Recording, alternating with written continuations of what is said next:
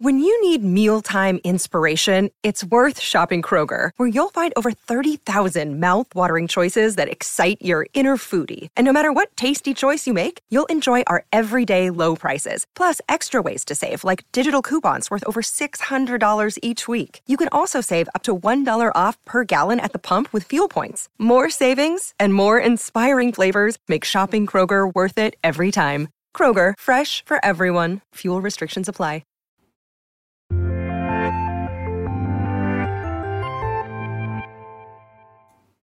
Hello, everybody. Welcome to Screencast, a very special two-person episode where Lucy James decided to abandon me and Elise, unfortunately.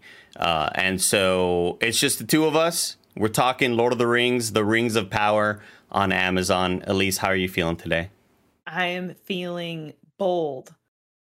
I am feeling like I'm running through a mine, and we just lost Lucy. She was at the back of the group. No. So unfortunate. You and I are running through this mine together, Andy. And the warmth of the fire, it isn't even warming us. It's so cold in here. It's so chilly. Yeah. Everybody, this is Screencast. It's our weekly show where we break down the latest TV movie trailers. You can watch it on youtube.com/kindafunny, roosterteeth.com, or your favorite podcast service by searching for the Kinda Funny Screencast. And if it looks like I'm just reading kind of off a teleprompter, I kind of am, because I'm just reading what Tim slacked me to say. If you want to get the show ad-free and watch live, which you're not watching live right now because we're not live, or as it's being recorded, you can go to patreon.com/kindafunny, just like our Patreon producers, Fargo Brady and Molecule. Thank you, Fargo Brady and Molecule, for producing the show. Housekeeping, there's a lot of other TV shows happening. That's why Tim isn't here. That's why a lot of people, well, Nick's on vacation, and he also just makes fun of me for liking Lord of the Rings a whole lot. But there's a lot of shows happening right now, Elise. Hollywood is a poppin', and it ain't a stoppin' anytime soon. And if you want to watch our thoughts on She-Hulk, those screencasts are up as well on your favorite podcast services or YouTube. We're also doing the breakdown for Game of Thrones House of the Dragon, which is another show that I'm really digging right now. Today we are brought to you by ExpressVPN and Chime, but we'll tell you about that later. For now, the screencast. Oh, pardon me. Sorry. Oh, go ahead, Elise. I was going to ask, is the screencast log line "Hollywood's a poppin' and it ain't a stoppin'"? That's the T-shirt. Yeah, that's the one that's the first marketing materials we're getting. So far, we've sold no T-shirts, unfortunately. Correct. One day we might, though. Elise, it's finally here. The long-awaited series, the long-rumored series. We've heard rumors for what feels like decades now of how expensive this show is, how massive it's going to be. And all I've thought to myself is, wow, this is going to be hugely disappointing, isn't it? This is going to be such a bummer of a show. And upon watching episodes 1 and 2 last night, which debuted on Amazon Prime, if you have Prime Video, Rings of Power, so far for me, is a massive success, and I am so relieved. Massive. So relieved, Elise. Wow. I, like you, was very hopeful, was a bit skeptical at times, but tried to remain true and tried to look at the price tag, this $1 billion show, and I thought it can't be bad for $1 billion, right? Even though Tolkien himself hated industrialism, it can't be bad for $1 billion. Capitalism, baby. Yeah. And there were things that I thought could be better. I saw, episode 2 for me was definitely stronger than 1 in terms of just feeling like it was paced better. But like you, Andy, I'm enjoying it. I'm not disappointed by what I saw. I think that's the biggest relief that I have. Because, again, I think based on the disappointments that we had with the Hobbit trilogy, that bad taste has never really left my mouth. Again, I would say that I love The Hobbit 1, An Unexpected Journey. I would say that my enjoyment of the following movies certainly dipped and then dipped again.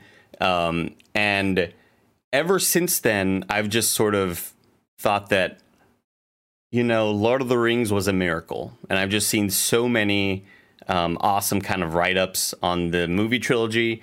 I'm not a book person. I read Fellowship in middle school and then didn't read any of the other books. So my love for this franchise is based on the movies. And then obviously a lot of other YouTubers kind of furthering that love.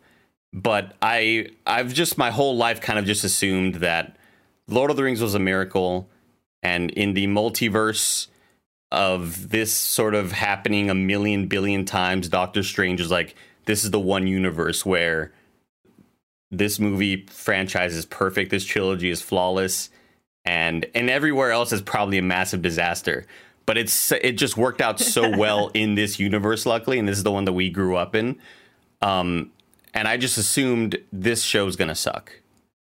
Just didn't have many high hopes for it, at least, based on a lot of the marketing material we saw before the show was coming out. And when Amazon finally started getting the marketing machine going for it, I just did not have really any high hopes for it at all. I was actually kind of dreading the show coming out. Yeah, I think for me, I have that skepticism, but then time and again, I am corrected in my skepticism. For example, Sandman. I love Sandman. Amazing adaptation in my I got to give that a shot. I don't really know much about Sandman, but I've heard a lot of people really enjoy it. Yeah, and then I look to remakes and I think, oh, you can't remake something, but I love the Evil Dead remake. Then I look to, I always think it's really tough to make a prequel to something because we already know what's going to happen. But then you have things like Better Call Saul. What a show. And so I time and again, I'm corrected in my skepticism. So for this, I tried to keep that perspective of Elise. There's so much. This is the most expensive TV show ever made. Like, think of the talent that's going to be amassed to make this. You should kind of couch that skepticism in this, curb it. You're so positive, Elise, because to me, I only see the budget. Obviously, we've heard that like this is a $1 billion TV show, and boy, does it feel like it. Yeah, I think I think we should maybe start off with our breakdown of episode 1, if you think that's a good idea. Yes, and to that point, it feels like it in some ways, but then in one minor way, it doesn't feel that way to me. But we'll get to that. We'll get to that here in a second, everybody. So episode 1 of Rings of Power, I ended up watching it a bit later just because I was kind of scared. I was like, I got to get in the right mood for this, right? And I think the episode starts off, and just my thoughts as a whole on episode 1, I think I may have enjoyed it a bit more than part 2, even though it is a bit slower and the pacing isn't as kind of snappy as episode 2 is.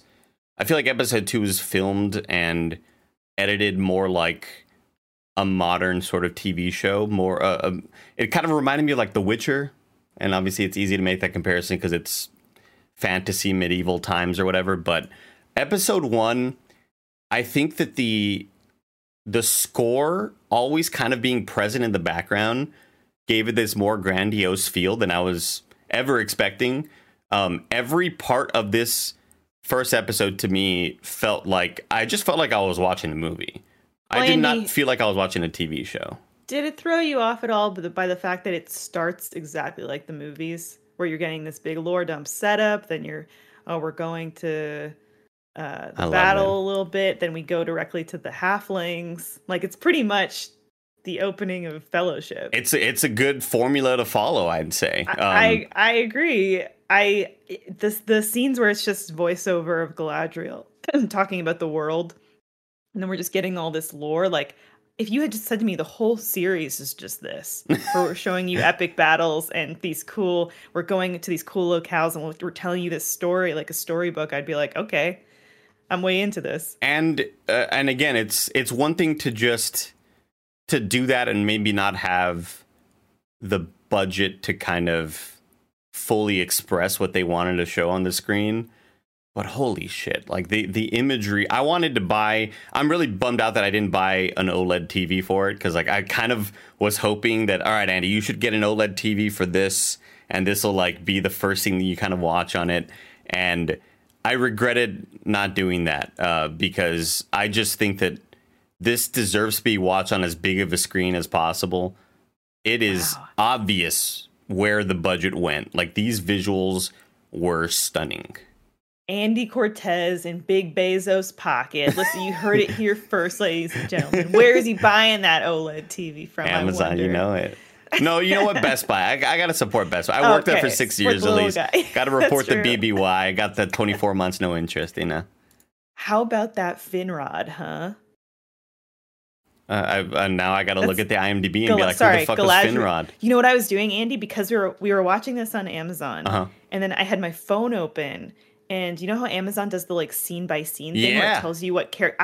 Because I'm like, there's so many proper nouns and stuff in these characters that I have no context for, all being introduced. You know, Celebrimbor aside. But I'm like, so I was, anytime a new scene would come up with new characters. Don't include Celebrimbor in this. We know him. We know him.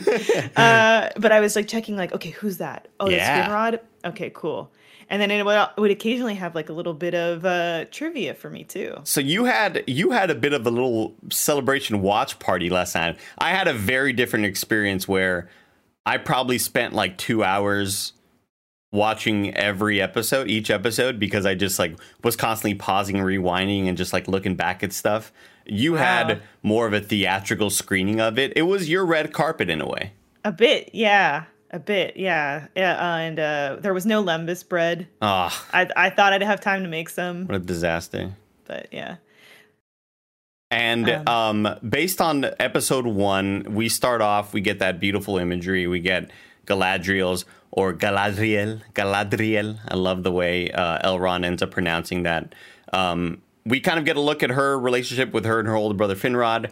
And obviously we're getting that imagery, right? Like don't dive towards swim towards the light, at least swim towards the light.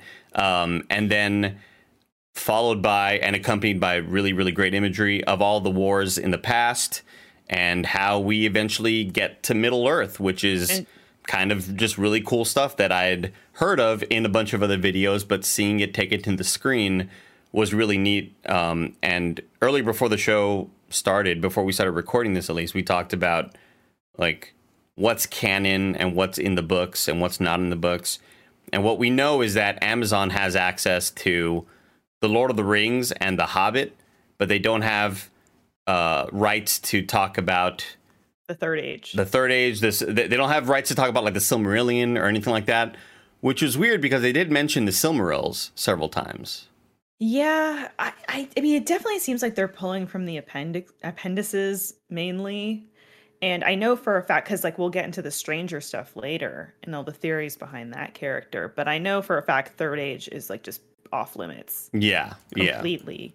And I'm sure they need these things contextually to tell the story. They just probably can't flesh out full plot lines.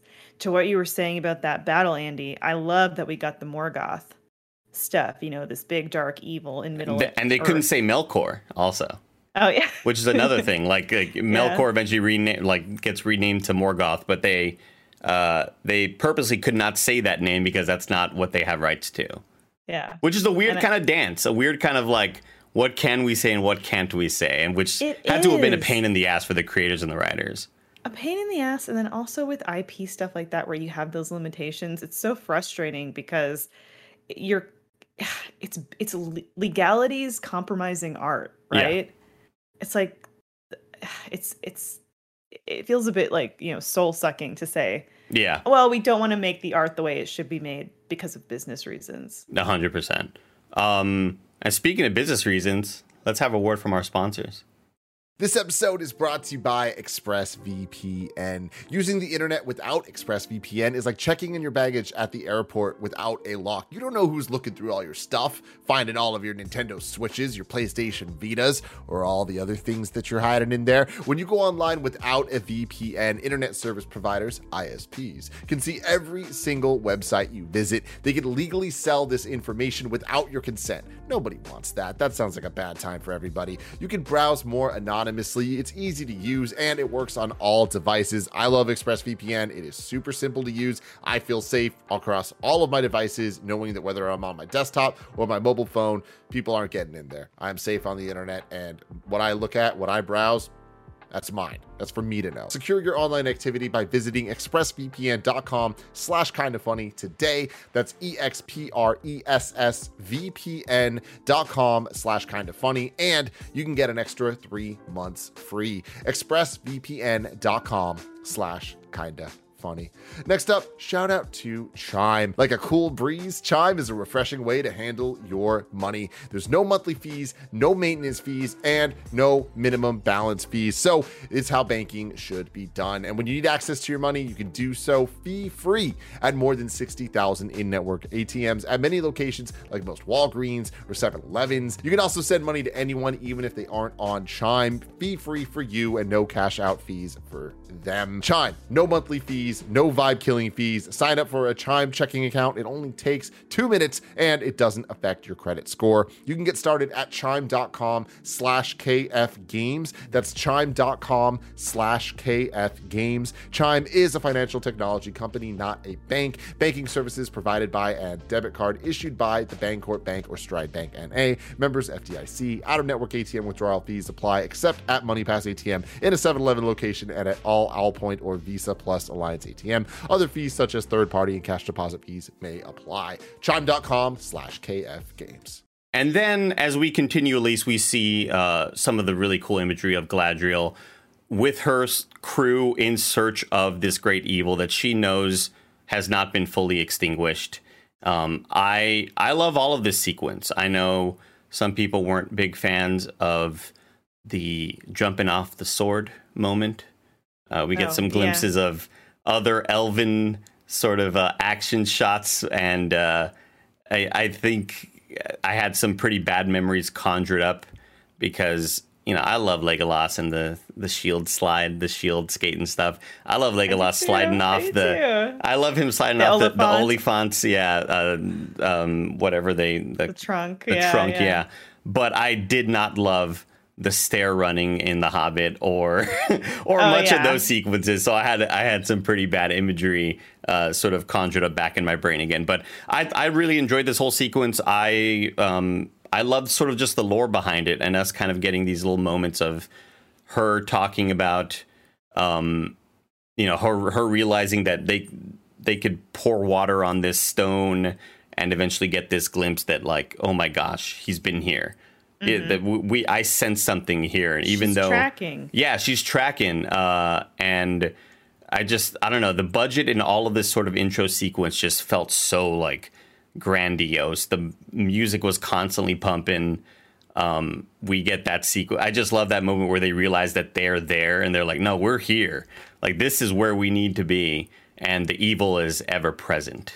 Yeah, I love that in Lord of the Rings, kind of in my mind now, with the events of the films, like cold areas are kind of like breeding grounds for evil, or where evil might retreat to. And we have the snow troll in there, which there are different types of trolls. And I think my big problem, not big problem, but one of my hangups with this show was kind of with the treatment of Galadriel, because we see her with this very, very fervent desire to hunt Sauron, and her commitment to her brother and his legacy. And then I'm like, oh, she has so much conviction to do this. And then later when they kind of sideline her, in a sense, I'm like, I don't know. I would have loved if you just kept that energy from the start with Galadriel, where she doesn't have that moment where she's questioning going to Valinor. Like, she's all in on, like, we know Sauron is a problem. Nothing's going to convince me otherwise. I'd say the only reason I'd go against that is because I just really love and enjoyed that moment where Elrond kind of preps her for this commencement of like having of the king being like, all right, y'all are gonna head off to Valinor. Good luck. GG's, like, y'all did great. And I love those moments of tension between the characters where she doesn't want to bend the knee and agree to do this. She wants to do this on her own volition. She is like, she's on defense the whole time in that conversation with Elrond when the fireworks are popping off and she's in the forest and she sees her brother sculpted into this tree. And Elrond being like, hey, you're going to have a moment where the king is going to say you should do this. He really wants to like arrest your ass for being so defiant, right? We had several moments where even her army was like, we got to peace out. This is dangerous. You're just going to get people killed, right? But also, Andy, to that point, like when they're like, the Shadow Realm or whatever, like, oh, this seems too dangerous. It's like, wouldn't the evil guy go into the Shadow? Like, shouldn't you be searching the Shadow Realm? The unseen world or whatever? Yeah. Wouldn't you be like, oh, this is exactly where he probably is? They're all like, we should turn away. I thought that was really neat to even get to sort of have that explained, because obviously it's sort of show don't tell in a lot of Lord of the Rings when they talk about the unseen realm and the seen realm, and the unseen realm is where all of the wraiths sort of exist, and that's where like the wizards and all the magic stuff, and the seen realm is everything else, the hobbits and kind of the non-magical stuff, I'd say. But I thought it was neat to even get that, to hear that mentioned of like, oh shit, this is like unseen magic that is taking place here in this sort of icy little zone. Yeah, absolutely. I don't know how you felt, but like I did like those moments of we're getting this lore, we're getting this backstory. Though I think one of my bigger complaints with episode 1 was it did feel a lot like these exposition dumps in places, or just characters having these like exposition dances around each other, where I'm like you just pointed out, the showing versus telling. I felt like I was being told a lot more than shown. And Peter Jackson always had a really, really great way of making conversations feel interesting. Like it was not just two people standing in a medium shot discussing something. Like, even something as silly as just Aragorn and Éowyn walking along a roadside having a conversation. They're walking and the shots feel dynamic, and I don't know. So I thought that improved with 2, but that was kind of like a hang up with 1. I think I'm just so interested in the lore to begin with that I don't mind moments like that at all, as long as it's well written and it doesn't feel boring or uninteresting. And that's been a lot of my issue with a lot of other TV shows that have been kind of getting the Disney Plus treatment or the HBO treatment or whatever, is that I always feel like the mark of an entertaining show for me is to have exposition dumps where I'm not bored. And the world building is so good. And in this, I never felt bored by it because of course, like the world building is so next level, and obviously Tolkien and the Amazon crew kind of adapting this for the screen, I thought did a great job. But I'm also the type that can listen to an NPC in a Dark Souls or Bloodborne game talk about whatever the hell is happening. And it's interesting to me as long as it's well written and it doesn't, I don't know, a lot of the words or a lot of these conversations these characters are having a lot of times feel like poetry because of the language that they're using. And I don't know, I just really enjoy that. So those exposition dumps never felt boring for me, just because I was kind of living in that moment, and I just like seeing the tension, which is more than I could say for a lot of other shows, where I do feel like, man, you're giving me a lot, you're saying a lot right now, and it's not very well written, and I'm not really having a good time. And the world's not that interesting. Yeah, 100%. So I did enjoy those moments where Galadriel is kind of given, the king is telling her, all right, time to go off, and you better fucking behave. You better not fucking. And I just enjoyed seeing Elrond kind of looking at her like, oh, you better fucking behave. He's like, please don't fuck this up for us. Like he could have arrested you or whatever he's going to do, but he's actually giving you this blessing. So go follow this. And we see some of that defiance in her not wanting to go to Valinor because she doesn't want to.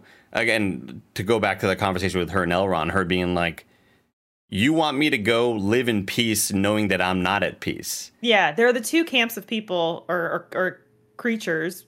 The one being like they think that Sauron is still a threat, Sauron. Mm-hmm. And the other camp thinking he's not a threat.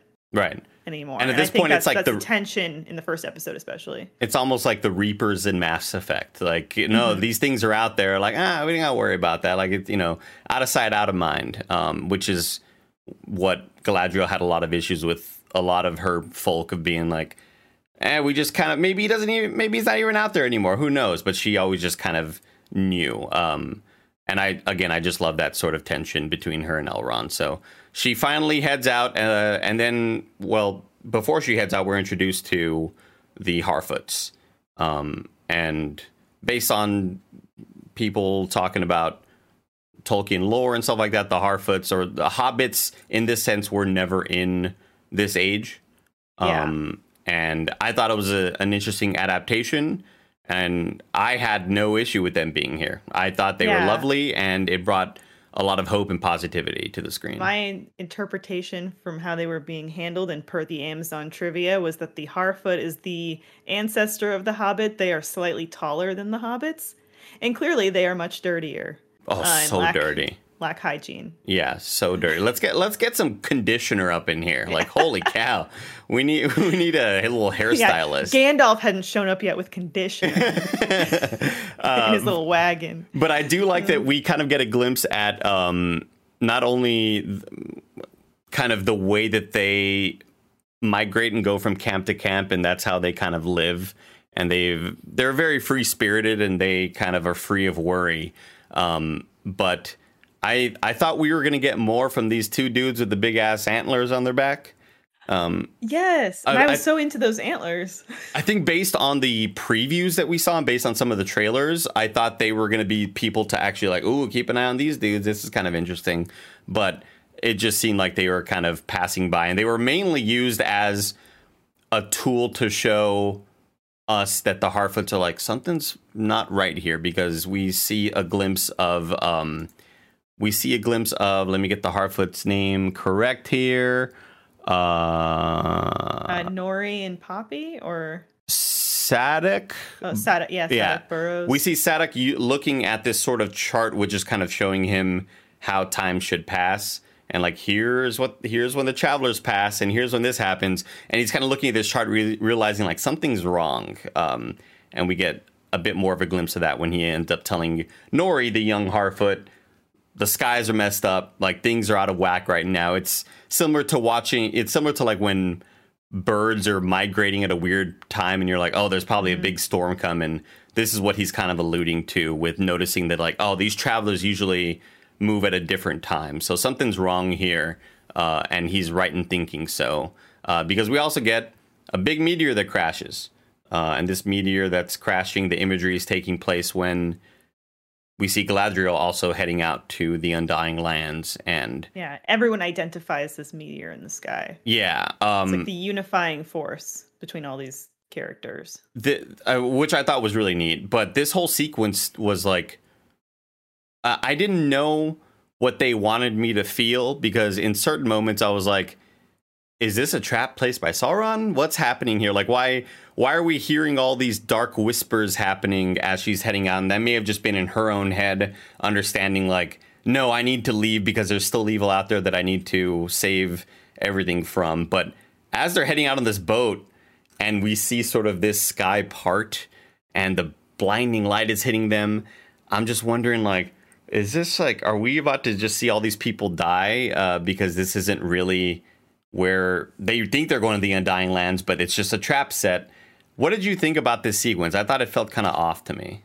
Yeah, I also wasn't able to interpret if they wanted us to be fearful of this comet or like what the emotion was supposed to be there too. And like, we're in spoiler territory, right? We can. Oh, totally. Yeah. Big spoilers, gamers. You know, the subject of the comet lands in this big ring of fire that's cool to the touch, and I thought at first my first instinct was like, that's Gandalf. He looks like Gandalf, and I think that's supposed to be something to throw off us because, as we talked about, Gandalf doesn't show up in Middle Earth until the Third Age, and they can't talk about that in this show, which he exists, but he is not. They can use his different names, maybe. Yeah, if this ends up being Gandalf.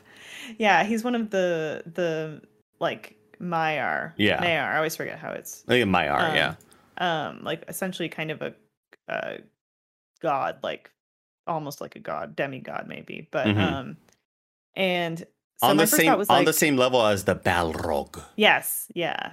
My first thought was like, oh, it's Gandalf, but then I'm like, oh, maybe they just, it's someone else of his class or ilk that they're like, we're injecting them in the story and they'll kind of play a Gandalf role. And also the Fireflies event kind of gives you the indication that like maybe this person is not completely, not, I wouldn't say evil is the right word, but like the fact that he creates the constellation with the fireflies and then all the fireflies die feels like a really telling omen.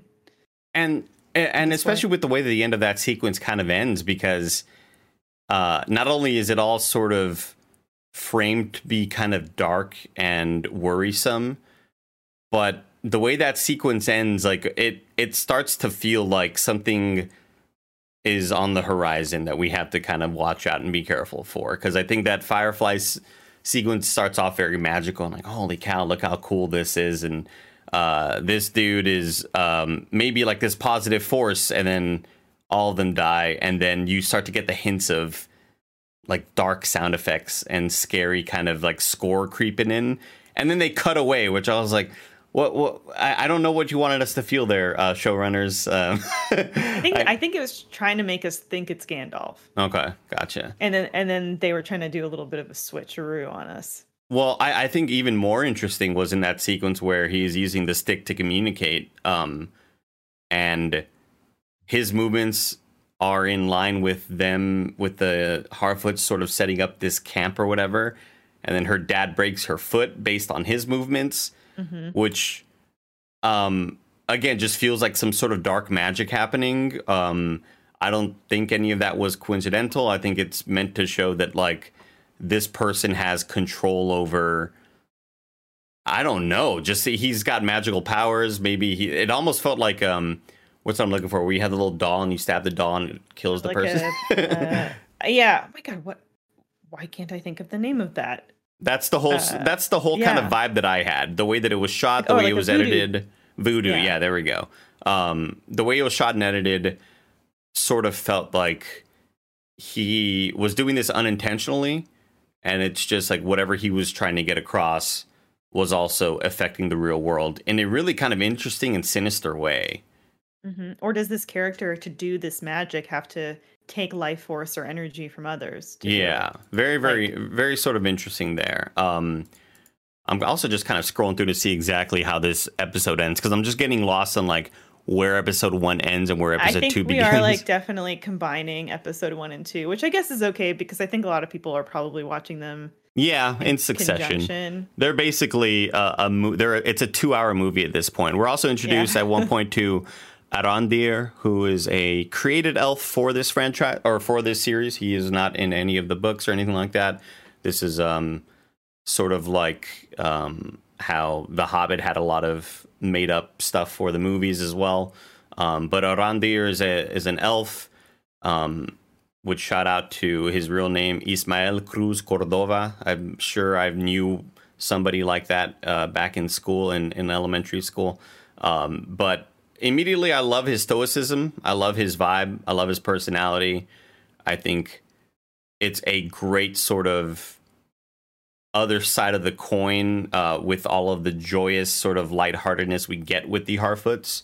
Getting this guy, it sort of feels like there's a bit of a darker energy there, and he's been kind of protecting these lands for a while and watching over the humans and making sure that none of them still are worshiping the Dark Lord, because we know that Sauron had a lot of, or Melkor or Morgoth or whatever the fuck they're calling him. Influence. They know that he had a lot of influence and a lot of humans followed. So Arondir, the elf, has been there with a lot of other elves, kind of just patrolling. And there's a lot of people there that are like, "Yo, ACAB, like get out of here, Copper. We don't want you here." But yeah, there is a lot of anti-elf sentiment happening as well.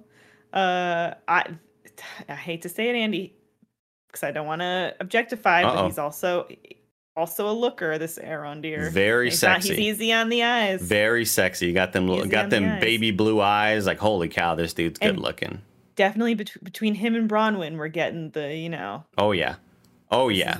This is the hot stuff. Okay? And we even get the sort of conversation between he and his other elf friend, who I'm assuming they're kind of building up to be maybe the sort of comedic relief to go against his sort of darkness and his seriousness. But he's like, yo, humans and elves, that shit doesn't work. And we've seen what happens when it does try to happen, when people do try to make this work, We've seen the babies like will die or whatever.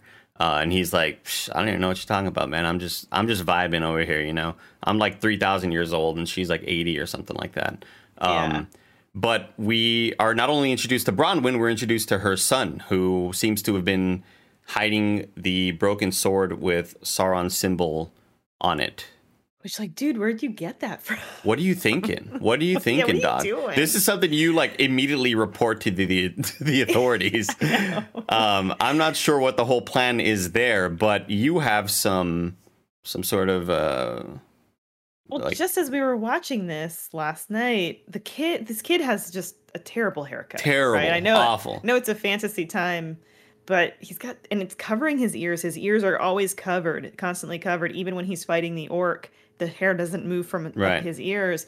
And there's all this anti-elf sentiment. And clearly Bronwyn, she's not a friend, or she's a friend to the elves. And so the sentiment with the people I was watching with was, maybe she fetishizes elves. we thought, maybe this kid's father is an elf.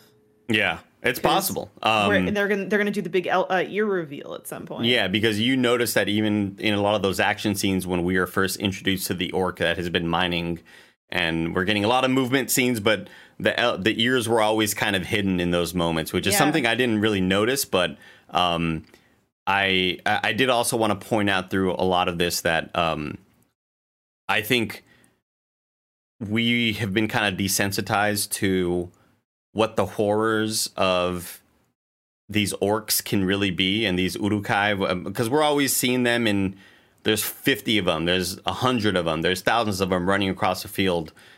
But I love the way that this was framed. This is similar to like me watching Matt Reeves, the Batman, come out last year and being like, oh, you know what? I guess I've never seen him be a detective. Like, I always hear that he's the world's greatest detective, but I've never really seen that, right? What about the Arkham games? And in here, I haven't played them. Never played them, at least. Oh, okay. Never played the Arkham games. A lot of people, that's a big gaming sin of mine. But I think we've seen a bunch of orcs, and they've always looked scary, but the way that this is framed and shot like a horror movie, and we are seeing this monster crawling out of this hole that they've been digging and burrowing, which I thought was a great way to kind of set up. We hear the son go, oh yeah, the fucking rats are just itching and scratching, whatever. And then we get the sequence of them realizing like, oh shit, something's been digging these holes. I just love the way that kind of played into each other. But the way all of this was shot with this orc, fucking horrifying.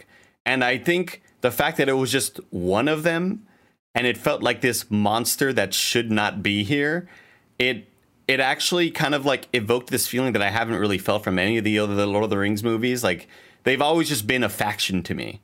The orcs have just always been the dark side of the faction. They're just stormtroopers that are ugly at this point, right? Yeah. But to see the way it was shot and kind of, I guess, directed and edited in this way, I thought was really damn cool. Yeah, I also think to what you're saying of this feels like an invader, I think that's exactly what the show was going for, was to say, because they tell Arondir, like, you can go home now. We think that there's peace. Like, you don't need to be here.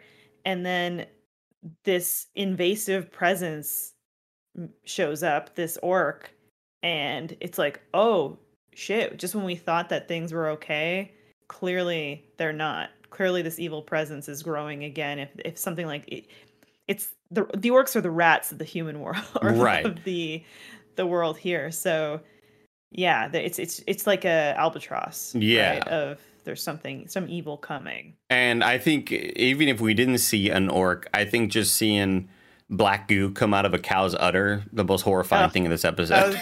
That was so disgusting. So gross. Andy, is that how chocolate milk's made? As soon as I saw it, at least I was like, this mother. I have to I keep on bringing up the IMDb page to get the names right, but. At Ondir, I'm like, yeah, you gotta go wash your hands, bro. What are you doing? Yeah. Like, he just immediately kind of pulls out his sword and is like gonna go on this adventure. That was the grossest shit I've ever seen. It was so just grimy, and I think just the visualization of how that goo looked kind of immediately encapsulated what this evil is. Like, it's like, that looks like evil black goo. Good job, directors. Yeah, absolutely. And as we keep on going through the episode, we are also introduced to the dwarves, which I thought was...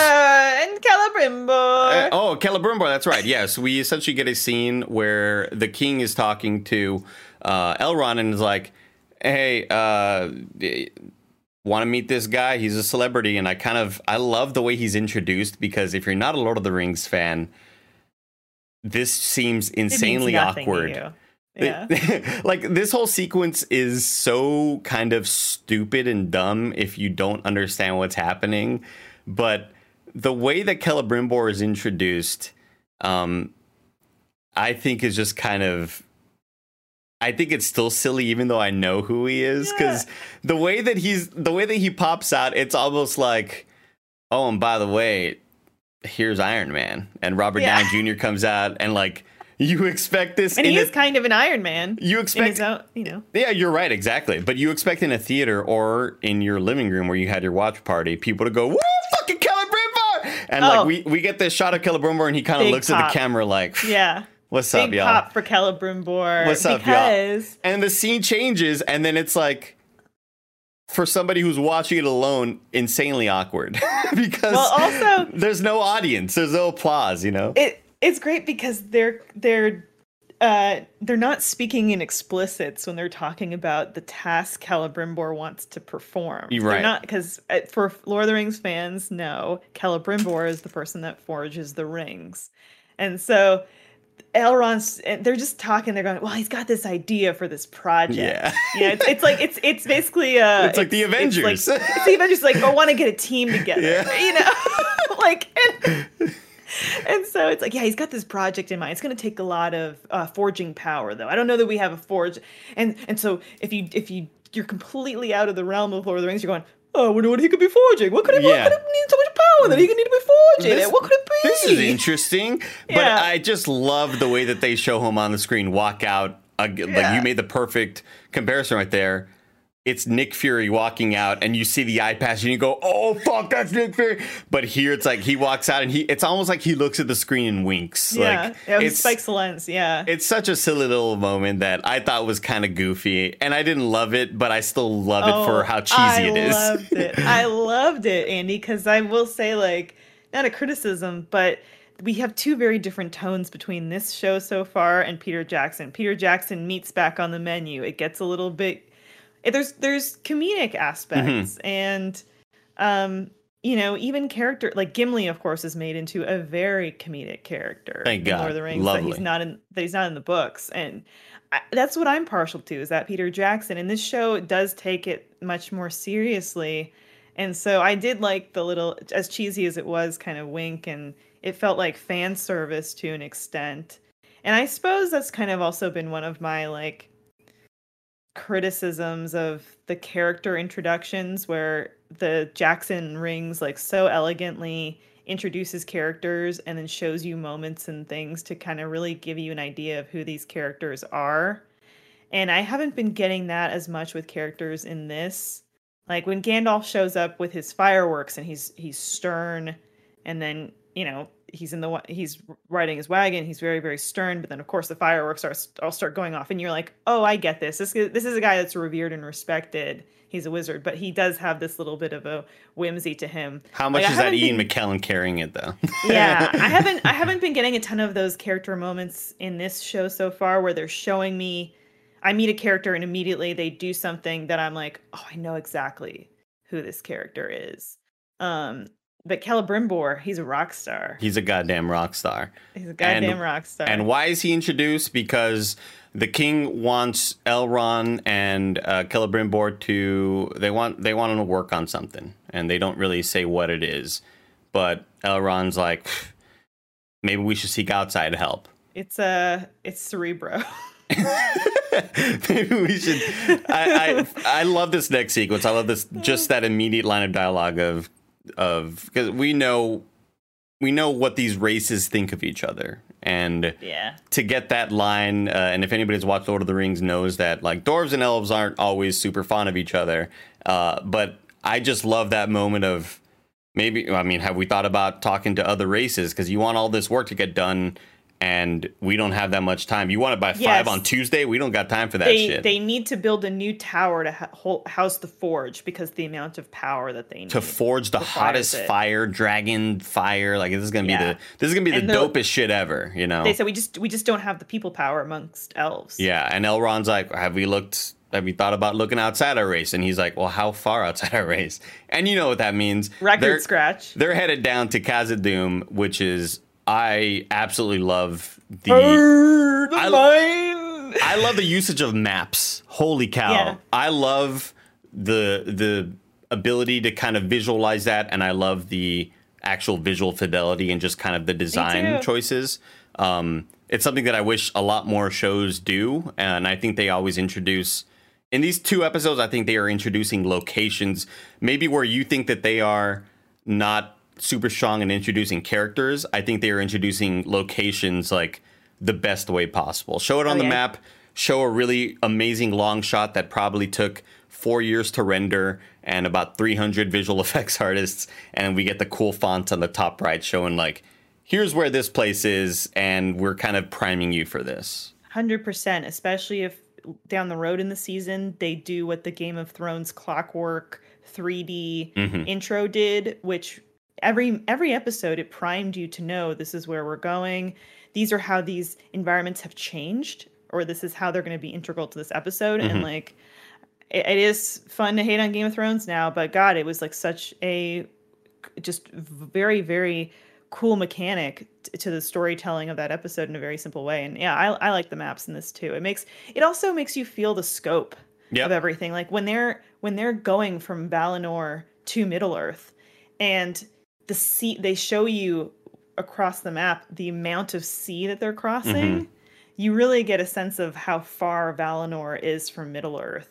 Which I think could have helped in the movies a lot, because a lot of people don't understand just how far like Mount Doom was, you know. But I think it's a great usage of maps and visual and just imagery. And we get to Khazad-dûm, and Elrond thinks he's big shit. He's like, yo, these guys are my homies. They just walk in. They're going to be waiting for us. And they are not. Celebrimbor he's done work with them before, or whatever. He's got a past with them. Yeah, and I love as they get there, they're immediately denied, and we get, I think, some kind of neat little comedic moments of him being like, they're going to be, what'd you say? That we're going to be waiting, introduced with horns and stuff like that? Like, this doesn't seem like the introduction that you thought you were going to get. And then Elrond is like, all right, I got to invoke this thing, the right of whatever the fuck it's called, at least, or it's basically just a strongman competition. They're going to do CrossFit.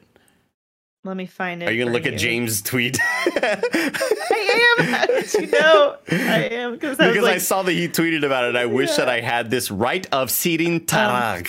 Sirin Tarag. Yeah, and I also like, because for me, knowing from Lord of the Rings, the movies, how much elves and dwarves do not like each other, I love them talking about a time when these races got along. Even like Celebrimbor and Elrond had a close relationship. And so immediately flipping that on its head is very, very fun. They didn't do a speak friend and enter entrance, which I thought might happen. Yeah, to the effect. I thought we were going to get some sort of wink and a nod to the camera, but I do love that this is essentially like, all right, I got to do this then. You know, I'm not being welcomed here, and I don't know why. Andy, that entrance we get to the Dwarven Kingdom, Khazad-dûm. Beautiful. Across that bridge. Beautiful. Great imagery. I love the way that it is all shot, and you understand the scope of it all. I think they did a great job of having like this sort of medium shot with him and these doors and their cool helmets that have like the beard kind of like carved into the helmet. I think that was really neat. Not carved in because it's metal, but you know what I mean. And then we kind of get that sweeping shot to then show how big this place actually is. And it reminds me of honestly walking into the dwarven areas in World of Warcraft for the first time and being like, holy cow, look at how gigantic this is. This is scope and budget put it to use, you know. And the way they describe the dwarves' relationship to the rock, to the mines, to the earth is like so. It's like a romantic relationship. Like they have an intrinsic understanding of it, which I think is so cool. And I also love that we movie fans who only know Khazad-dûm after the fall were seeing what this was as a vibrant, lively, occupied dwarven city, and that makes seeing it in this context makes the reality of Lord of the Rings, a Fellowship, even darker. 100%. Right? Yeah. 100%. To see everything as dilapidated and empty and abandoned as it becomes, it really makes you feel kind of like, oof, a lot of bad stuff happened here. But we're essentially introduced to Prince Doran, who walks up and he's grandiose and everybody loves him. And he essentially is like, all right, you want to do this challenge? And Elrond's like, yo, dog, what's up? Like, why are you acting this way? And he's like, no, fuck, grab that hammer. We're going to do the endurance test. Whoever gets tired and quits out first loses, and you're never welcome back here. You're Andy, can I say, like, I love whenever it's like, this is the leader, you know, it's this race of small people, but this is their leader, always a little bit taller. A little bit. Just a little bit. Yeah. A little bit taller. They got some sort of weird thing going on there. I love the close-up shots of all of the dwarves. I think they have really good prosthetic noses. It's a great job to the makeup artist there. And we see the first strike happen. Bam! Transition to a different scene. I think this is where we are brought back to Nori trying to figure out what's happening with this mysterious man. I'm probably skipping out on a bunch of stuff here, but I think this is the sequence where we actually see that leg break and the magic sort of begin. Where the man kind of gets really scared. He yells at her. She's like, no, I'm a friend. Here's some berries. I got some raspberries for you. But we could skip past that because I want to get back to Khazad-dûm, and because I think all of this sequence is just really well directed and acted, where eventually Elrond gives up. He's like, I lost this challenge, and he's like, all right, and get your ass out of here, Sonny. If I can just say also, this Getting to Khazad-dûm did feel like we finally got to the sort of fun and games of the show.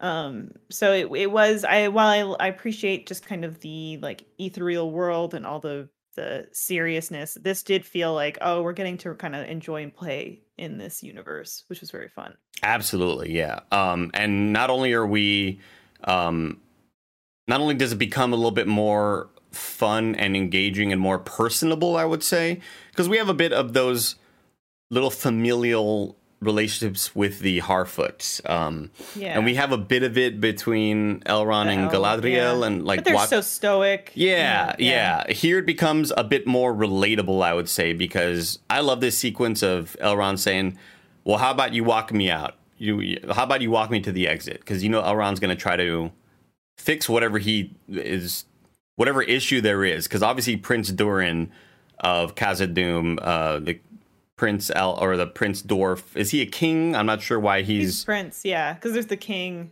There's still the king of the dwarves. Because remember, he's like, I'll go talk to the king. Oh, got you. Yeah. So I love that. I love this performance here. I love how they are heading back up on this lift, and Elrond's like, all right, let's get to this. Let's just kind of talk this out. What's wrong? You know, and I think this sequence and this conversation is pitch perfect, because Prince Durin's like, yo, 20 years may be a blink of an eye to you, but you haven't seen me in 20 years. You've missed my wedding. You missed the birth of my children. Again, like, 20 years is that's like 2 minutes to you. But to me, I've lived a whole lifetime in those 20 years. Yeah. And you have not been here. And I fucking love this scene, Elise. I fucking loved it too, and I saw people calling it cheesy among other things, and I was like, first of all, Durin is my favorite character, and like so far, I mean, Durin and his wife like just kind of won me over so hard, and also I love because I think that this is a recurring kind of theme and sentiment throughout at least the films and then this show so far of.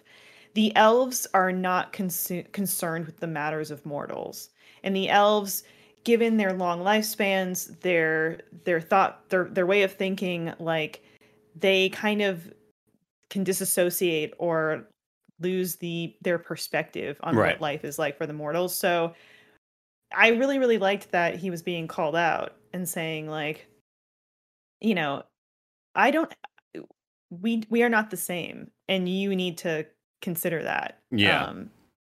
But yeah, he was tugging at my heartstrings here. This sequence is great, and you can see how heartbroken he is. That you are my great friend, and you've been leaving me on red. The elves are very Dr. Manhattan-ish. Yes, right? Absolutely. Like, yeah, they have these higher concerns, they can disassociate from these smaller relationships. Yeah. So and Prince Durin's like, dude, family means everything to me, and you have not cared as much as I would like to you. So they have a good little talk, and he's like, Elrond's like, all right, well, let me apologize to your wife. Congratulations. Let me apologize to your wife. And he's like, all right, you're going to apologize, and that's it. You're going to get the fuck out of here. You're not staying for dinner. We know these dwarves, they are so obstinate. They are so stubborn. And it's the perfect little sort of back and forth that we have here, because you know what's going to happen. His wife is lovely. She walks out. Oh my gosh, you're Elrond. Stay for dinner. I've heard so much about you. Immediately just turns. He talks about you. Yeah, immediately just flips all the prior conversation around, and he's like, "All right, well, you're gonna stay for dinner, but you're gonna get the hell out of here immediately." But the family loves Elrond, and he ends up asking about them and the tree that he had gifted them seeds, and they are growing this tree in this dwarven underground. It's amazing. Elrond's laying it on thick here because, they say, well, a lot of people, they laughed at us. They said, how could this tree grow in such darkness? And then Elrond says whatever line about like, well, as long as your family is nearby, there is love and light. And it's like, okay, everybody knows he's putting it on real thick. It's like you're already eating dinner with them. Like, and this whole time, Durin is, I think, noticeably and rightfully kind of, like, what do you want? Yeah, he's agitated. He says, you came here looking for something. Yeah, you're here for a reason. Me. What the hell do you want? And this is kind of where the proposition is made. And can I just say, Andy, I loved the chemistry and the relationship between Prince Durin and Disa, his wife. Mm-hmm. When they kill her and Prince Durin is just heartbroken, I am going to bawl my eyes out. I would not, like, those two are too perfect that cannot end in tragedy in some way. Who knows? Maybe, I mean, with all the different change stuff in canon, maybe they decide to not do that. Maybe they wait for season 2 at least. Maybe. I actually don't know much about these characters to know what happens to them, but I was just thinking, this is too good. Yeah. Durin to me is such an empathetic, or not an empathetic, but like he's such a relatable character, and you're watching him falling in love with him. That I'm like, oh God, if I have to see Durin weep because his wife was killed, I'm just gonna lose it. You already broke my heart in a simple conversation. I can't really take much more, Yeah. And then on the flip side of things, we are also kind of shown Galadriel, who ended up leaving the boat when they were headed to Valinor, and she ends up finding a crew of random people that are also on this little dinky kind of fucked up little ship, who are in all fucked up. These people are just all messy, and like one of them's like yelling and crazy and shit, and they're worried about this sea worm, which is this giant ass like snake, which I think this water serpent. I love the imagery here. I love the visuals where there's a shot where Galadriel is swimming away and the camera's going in and out of the water with her. and we are seeing this gigantic serpent in the background, like just destroy this boat and kill people. And I think the visuals here were fantastic. But she is essentially introduced to Halbrand. And I'm right now looking at the Amazon DNA X-ray thing, or whatever the hell they call it. And as soon as Halbrand is shown on the ship, I'm like, he's too handsome to be a regular guy. No. There's something more happening with this guy. And essentially he breaks free of the ship and lets everybody else die because he's got to survive on his own. He ends up saving Galadriel, and he's trying to figure out, like, who are you? What are you doing here? What's your actual story? You know, it appears that you're running from something, and I don't know what. And she eventually kind of admits to him these fucked up powers that kind of ran you from your home, because she finds out that he was run out of his home by orcs and his hometown. And she kind of admits to him, hey, for thousands of years, I've been hunting for this guy. There's someone out there. There's a dark power still out there. And that's what my purpose is. So they kind of come to an understanding, and they kind of come to agreement that, like, all right, we got to help each other a little bit here. And there's an oncoming storm, Elise. And we cut away from that sequence to go back to the son, this is where we have the horror sequence with the orc, which I thought was fantastically done. We already talked about that. And then I love the transition here, Elise, in this whole sequence with this orc who is trying to kill them. And we see Bronwyn trying to save her son from this. And Bronwyn is like trying to hang it with the rope. Yeah, which is very cool. Awesome very cool. sequence. And good idea. Yeah, great sequence. And you think it's all going to die. You think they're going to die or get killed maybe. And then Bronwyn comes with this weapon and she's like, she's going for the head. And then it cuts to her putting the head on the bartender's thing and being like, here's the proof. Wake the fuck up. Yeah, wake your fucking eyes up, everybody. We got to get the hell out of here. I love that cut. I think that's such a cool like editing little moment right there. I really enjoyed that. And then we cut back to is that Durin going to the king?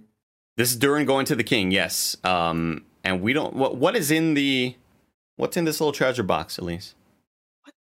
What was in the treasure box? I don't know. He shows him a little treasure box and it's like lighting up. It looks like the suitcase in Pulp Fiction. See what's inside? No, do we not? Oh, we don't see what's inside. They're just kind of gazing at it, and it's glowing white. I thought maybe, I know the Silmarils glow white. Oh. But I don't know, maybe that's not it. They're going to use to light the forge or something? Yeah, I'm assuming this, or maybe it's the Arkenstone. Like, I don't really know how long maybe it's something not even in canon. I have no idea what it is that they're kind of alluding to in the future. But it's going to be whatever they're going to use to probably power this forge that they want to create with Elrond, or that Elrond wants help from them for. But then at the end of it, we kind of see this mysterious figure looking over this raft where Leonardo DiCaprio and Kate Winslet are on. And we see the shadowy figure. And you better believe that I hit the X-ray button to see maybe Amazon's going to tell me who this is. Yeah. And they did not. They did not spoil that for us. But it's a shadowy figure kind of overlooking Galadriel and a handsome guy on the boat. His name is Halbrand once again. I just have to remind myself of that. And then the episode ends there. Episode 2 ends there. But before that, we also get the little sequence of the little kid with the ugly hair and his blood traveling towards this broken blade, which we see starting to reforge. And it's like, dog, after everything that just happened, are you not completely worried and scared about what this could possibly be? I mean, I guess it's probably the allure of the evil. Like he's not fully realizing what he's doing. Or maybe this item is imbued with some evil power that's starting to take over. Maybe he'll get Theodened. It starts to light on fire, and this all could also just be in his head. He could just be visualizing this evil, but it starts to get reforged in a really cool way. And she's like, all right, we got to go because we're leaving. Like, this whole town's packing up and we're peacing out.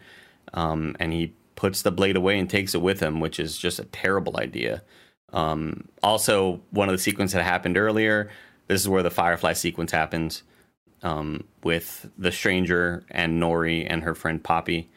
And I said Poppy like I was saying that like Papi, like a Latino. Poppy, Poppy, her friend.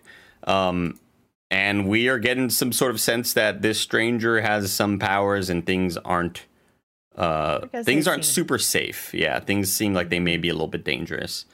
And that's the end of the episode. And I am stoked to rewatch it because I know that there's a lot more to take in and there's a lot of stuff that I probably missed. Elise, do you have any final thoughts on episodes 1 and 2? Final thoughts. Episode 1, as I said, did feel like I could have hoped for some more dynamic, maybe cinematography even, or settings or set pieces or action to be happening while we're having those kind of lore dumps and exposition chats and stuff. They're baking the exposition bread, and I get it. They got to do it. They're setting up a lot of threads for this season, but I would have liked to have seen it maybe in a more compelling way. I still thought, God, I would watch an entire series. It's just narration over you telling me the lore of Middle Earth. Absolutely.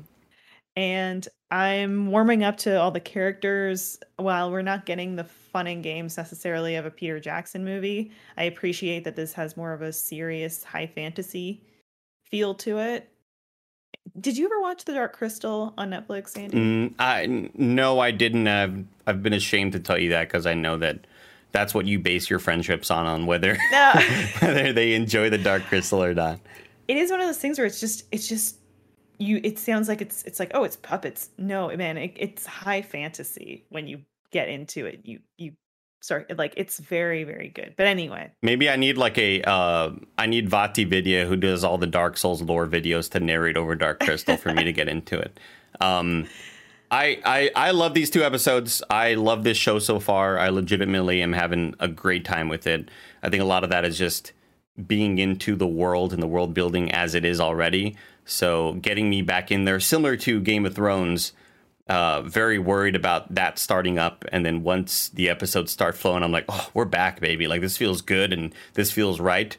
Much like that, I was very worried about Rings of Power, and I just think they're doing such a careful job so far. Like, I don't think they're necessarily taking a whole lot of risks, and I think that's a good call on their part, because there's a lot of easy ways that you could make this not work, and so far it is working really, really well for me, and that's way better than I could have ever expected, because again, I thought this was going to be a disaster. I was very worried about this, but I'm also just kind of a pessimist anyway. Yeah, I've really enjoyed these 2 episodes. I'm excited for more. Elise, where can people follow you on the internet? You can follow me on social media platforms at Elise Willems. You can see me on Funhouse almost every day, youtube.com/Funhouse. I'll be here for more kind of funny in review for Lord of the Rings, Rings of Power. You can learn more about my updates, EliseWillems.com. Really? Yeah, sure, why not? Maybe occasionally. Okay, all right, nice. And Andy, I'm so happy that you're digging this series, because now I'm like, this is going to be a great in review series going forward. I'm so excited to keep on watching this show. Again, I think it just has that budget and that love poured into it that I'm really excited about. I think I was just looking at it from the eyes of like, big money Amazon. They don't get it. They don't understand. They're going to try to say Melkor. Exactly. They can't even say the word Melkor. Maybe we'll get sued by the Tolkien estate for saying Melkor. But I'm stoked so far. I'm excited. Next week, hopefully we get Lucy James back with us and to hear her thoughts. She was fortunate enough to kind of get an earlier screening of it. I know she's digging it so far. Unfortunately, she's sick, so we send her our well wishes. And we'll see you all next week, everybody, for the episode 3 recap of Lord of the Rings, Rings of Power. Keep it tuned here, youtube.com/kindoffunny for all of your entertainment needs. We're talking She-Hulk, we're talking Game of Thrones, we're talking Marvel stuff whenever that happens. It feels like every other week now. Goodbye, everybody.